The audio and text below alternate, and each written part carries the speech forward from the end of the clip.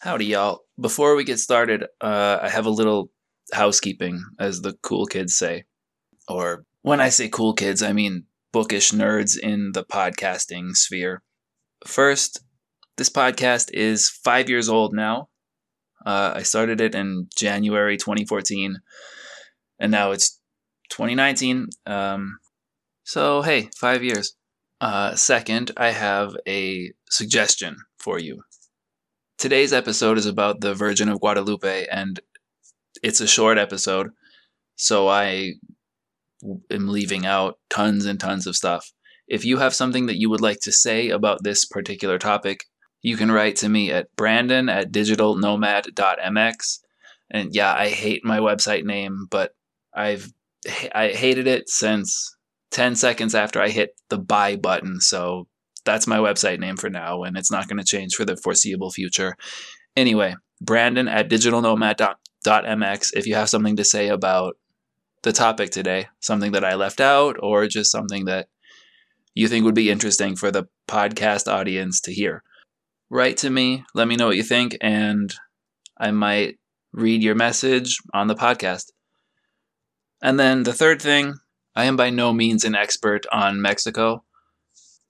And so I don't really just talk extemporaneously about Mexico or Mexican culture, things like that. But I know someone who is really good at that stuff, specifically my wife. And I've been wondering if it would be interesting to the podcast audience to do some interviews with her in Spanish. She can speak English, but she can really speak Spanish. And she has a lot to say about Mexico. She's been one of probably my biggest teacher on everything Mexican, since I met her. These interviews not even interviews, conversations. So this would really be more of what a typical podcast is like, just a conversation back and forth in Spanish. So if you speak Spanish, like if you're a native Spanish speaker and you're listening to this, your English is pretty good. But I've been toying with the idea of doing something in Spanish, and I would mark these episodes differently so that you know when it comes up that it's a Spanish language episode. So if you don't speak Spanish, you can just delete it, ignore it, whatever. My wife and I have had a lot of conversations about Mexico that would be really, really good for this podcast, but we just haven't recorded them. So write to me, brandon@digitalnomad.mx, if you are interested in that. I want to gauge, is anyone interested in this? Is no one interested in this? Should I just stop thinking about it? So if you are interested in this, let me know. Write to me. And then all I have to do is corral my wife into a room and make her sit down for more than 5 minutes. Which is harder than it sounds. Now let's talk about the Virgin of Guadalupe for a little bit. If you have heard of the blogging platform, Medium, there was a woman in around 2017 who was writing quite a bit about Mexico. Her name is Diane Douglas, and she, I guess, did some volunteering with schools in Mexico. I don't know exactly what it was, but she did one piece specifically about the Virgin of Guadalupe that I think is really interesting and would be good for this podcast. She has a blog post called "Why the Virgin of Guadalupe Lives in Every Heart in Mexico." So I'm going to read a bit of her blog, and then I want to read a little bit from The Life and Times of Mexico by Earl Shores. And I think those pieces will sort of help us get a basic understanding of this topic. Again, we're not going to go in depth, but let's just get into it. So why the Virgin of Guadalupe lives in every heart in Mexico. While I was in the framing shop in Puerto Vallarta waiting to pick up some photographs, I flipped through the stacks of finished jobs leaning against the wall across from the till. At least 80% of them were images of the Virgin of Guadalupe. In Mexico, Our Lady of Guadalupe inspires widespread devotion. Whenever I pull out the Guadalupe billfold I bought in the market, shopkeepers and taco vendors regard it with envy. Images of the Virgin are everywhere in rural Mexico, painted on the cinder blocks of half-constructed houses, glimpsed through the open door or window of homes and schools and restaurants and bars, hanging from the rear-view mirror of buses and cars, passed in small shrines along every roadside, stenciled on t-shirts and candles, and pencil cases even stitched on the back of cowboy boots. Driving up a steep mountain toward the Franciscan missions of Sierra Gorda, I saw a giant image of the Virgin of Guadalupe painted on the mountain's rocky peak. And Diane says that the images are everywhere in rural Mexico, but in urban areas it's everywhere too. It's not just rural.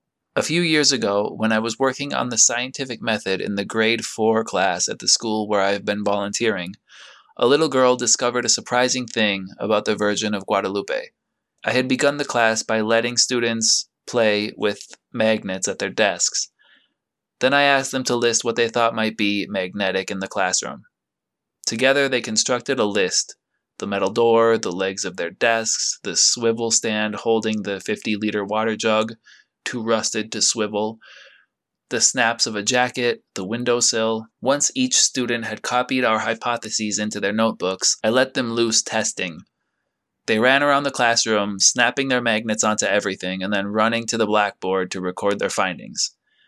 Yes to the door, no to the zipper of a jacket, yes to the swivel stand, no to the wooden desktops, yes to the windowsill and a paperclip. I was wearing a medallion of the Virgin of Guadalupe that day, and I bent to hold it before Fatima. "Do you think we should test the Virgin?" I asked. Fatima's big brown eyes went wide. She held her magnet to the necklace, and I was surprised to see that the medallion didn't attract. "The Virgin is not magnetic," I said. Fatima's response was instant and matter-of-fact. "Neither is Jesus," she said, and then she ran off to make more tests. Octavio Paz, the Mexican poet and Nobel laureate, famously commented that after centuries of promises and betrayals, Mexicans believe in only two things: the Virgin of Guadalupe and the national lottery. Faith in the Virgin unites rich and poor, urban and rural, peasants and professors. Those who live in Mexico revere her, and those who are forced to live away hold her image as the dream of return. Even foreigners cannot resist her appeal. The reason why is a two-part story. I first saw the full story of Guadalupe in a church in Quiroga, a village near the beautiful colonial city of Morelia. Quiroga is entirely devoted to making things of wood: tables, chairs, headboards, sideboards, cribs, beds, boxes, kitchen utensils, candle holders, carved animals of all sizes and types. As in every Mexican town, Quiroga's Zocalo, or Central Park, is ringed with taco carts, juice stands, and shoe shine carts.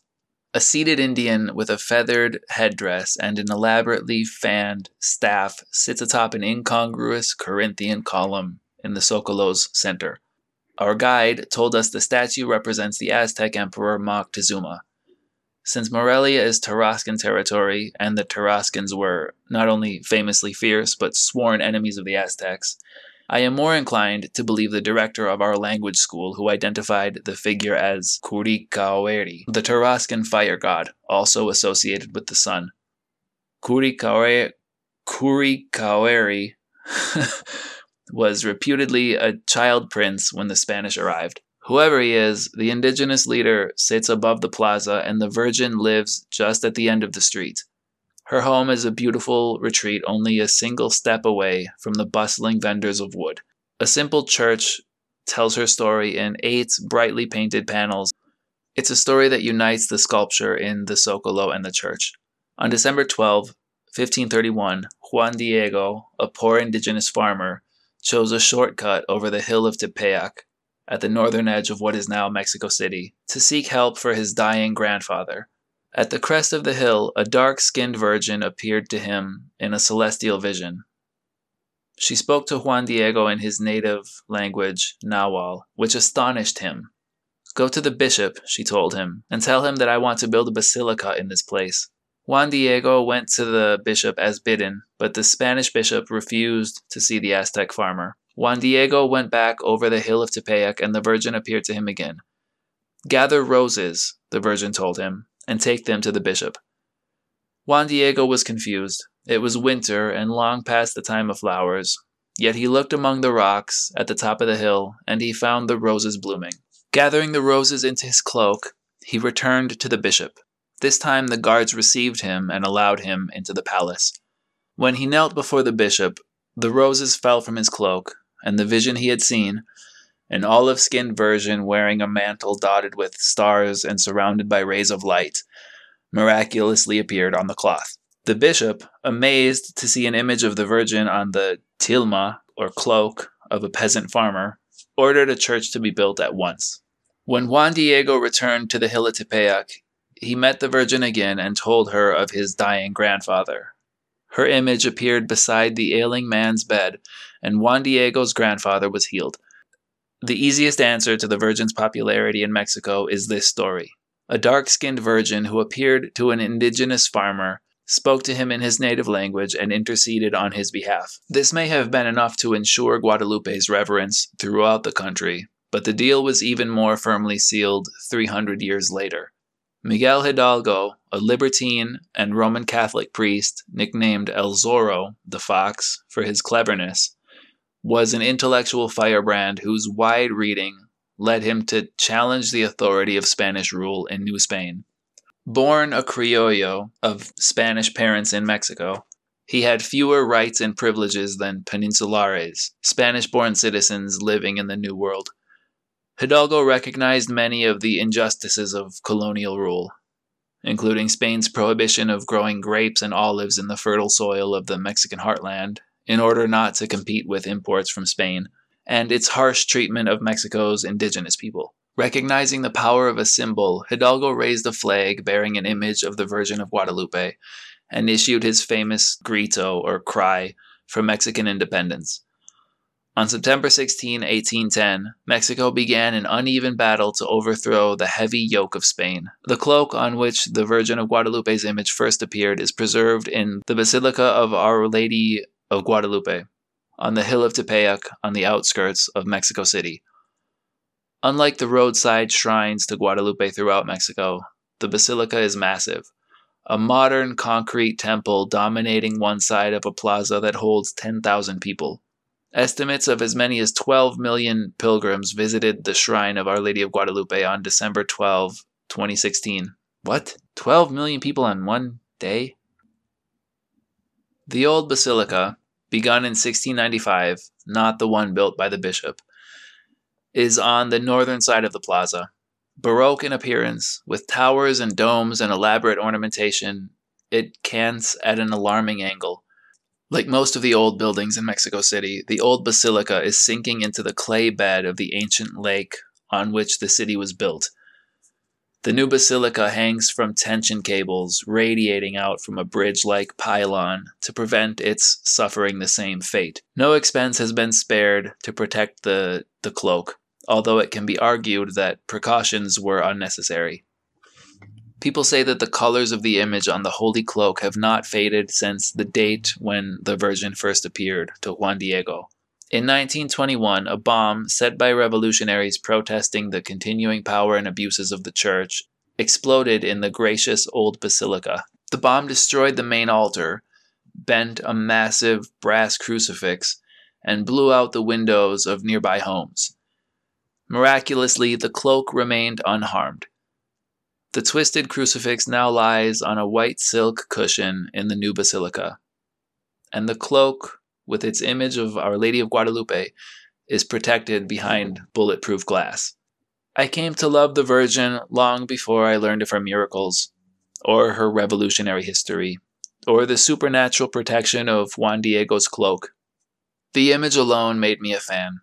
I was first attracted by the portrayal of light, the stars on her cloak, and the rays radiating out from her body as if from the sun.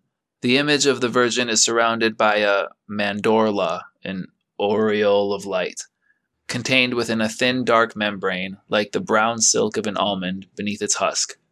The mandorla contains the Virgin's power, combining the properties of both seed and light, and it makes her the ultimate symbol of rebirth and regeneration. Guadalupe appears both humble and powerful, both physical and celestial, both radiant and demure. Her image, as it appeared to Juan Diego, is like the fresh promise of dawn. Every photo or painting or sculpture or poster I see of the Virgin of Guadalupe, no matter how saccharine or how garish, is made beautiful by that light. Her mandorla is a mantle of hope, symbolizing the latent potential of every new day. Mexico lives on that hope. The Virgin of Guadalupe offers the possibility of a better life to all her people, a powerful symbol in a country where over half the population lives in poverty. I recommend you go read this article, or if not read the whole thing, at least go to it and look at the pictures. It has a bunch of different representations of the Virgin of Guadalupe. All right, now let's see a little bit of what Earl Shores has to say about the Virgin. The first wave of Spaniards to arrive in New Spain were adventurers. Then came the religious, Franciscans and Dominicans and Augustinians, and later Jesuits, representing two different approaches to saving the natives.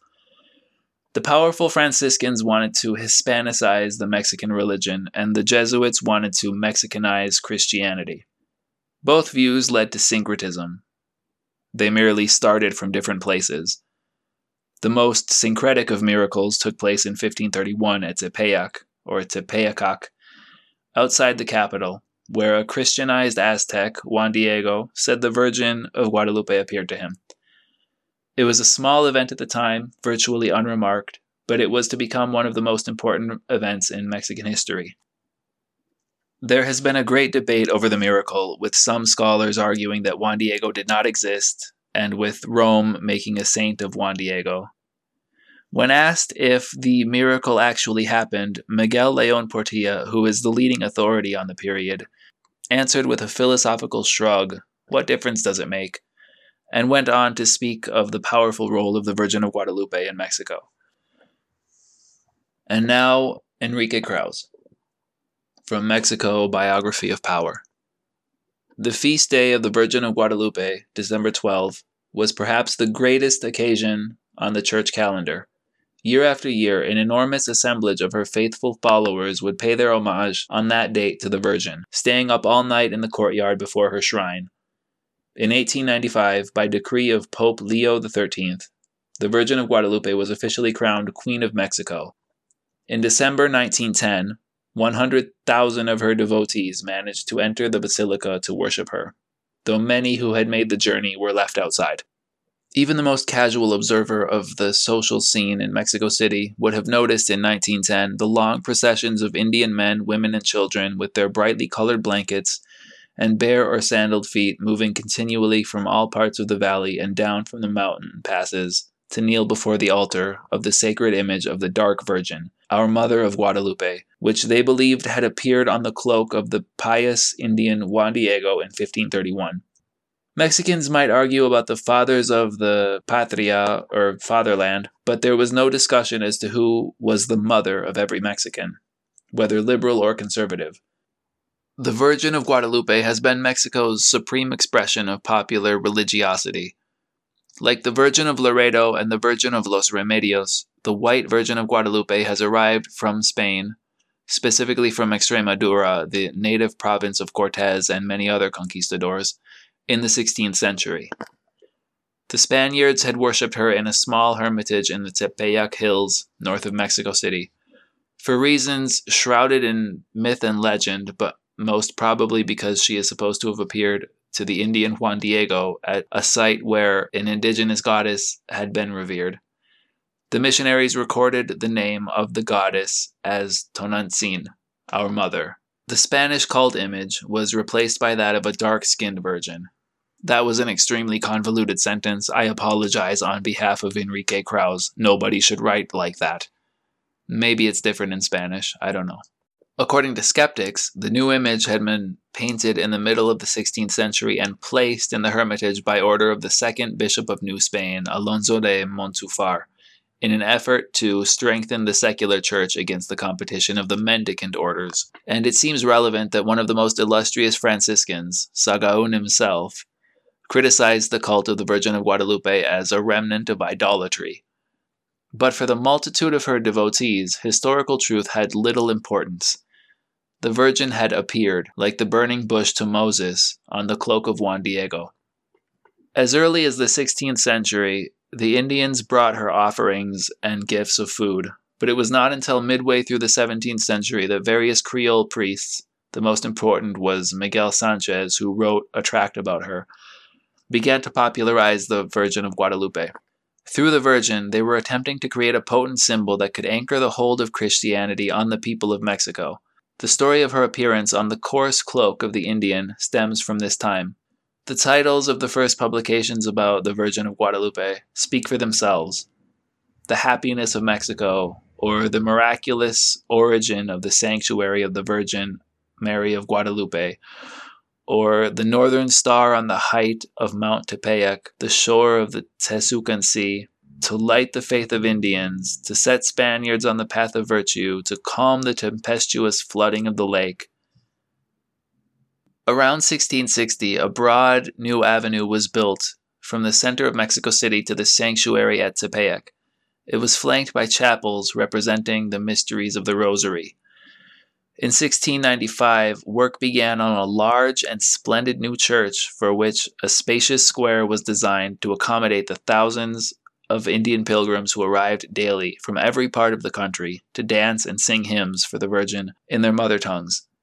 During the outbreak of a plague in 1737, the Virgin was proclaimed patron of Mexico City. 10 years later, she would be recognized as the universal patron of the whole country. Long before that, she had become the symbol of the mestizo union between Creoles and Indians, a representation of the process that formed the Mexican nation. In her name, her iconography, her formal religious significance, she was a Spanish virgin. But just as the ancient cultures had escaped from the boundaries of their indigenous origins and, modified by Spanish influence, found their survival within a mestizo identity, so the color of the Indian found a refuge in the dark skin and soft smile of that image, creating a virgin for themselves, a Mexican virgin. From the 17th century on, the Virgin of Guadalupe would become a central figure in all of the swings of Mexican history. Now, is there more to say about the Virgin of Guadalupe? Yes, of course. I could probably go to YouTube right now and find 20 hour-long college lectures about the subject, but I think we're okay for one podcast episode. If you have something more to say about the Virgin of Guadalupe, please write to me, brandon@digitalnomad.mx. And again, I'm going to disregard all of the business advice in the whole business advice giving industry. And I'm going to give multiple calls to action here. So, if you have something to say about the Virgin of Mexico, write to me. If you have something to say about Mexico in general, hopefully not a travelogue or a political diatribe, write to me. If you think episodes in Spanish would be a good idea, if you would be interested to hear my wife's thoughts about Mexico in Spanish, and maybe in the future in English, write to me. So again, my email address is brandon@digitalnomad.mx. Write to me, let me know what you think, and that's it.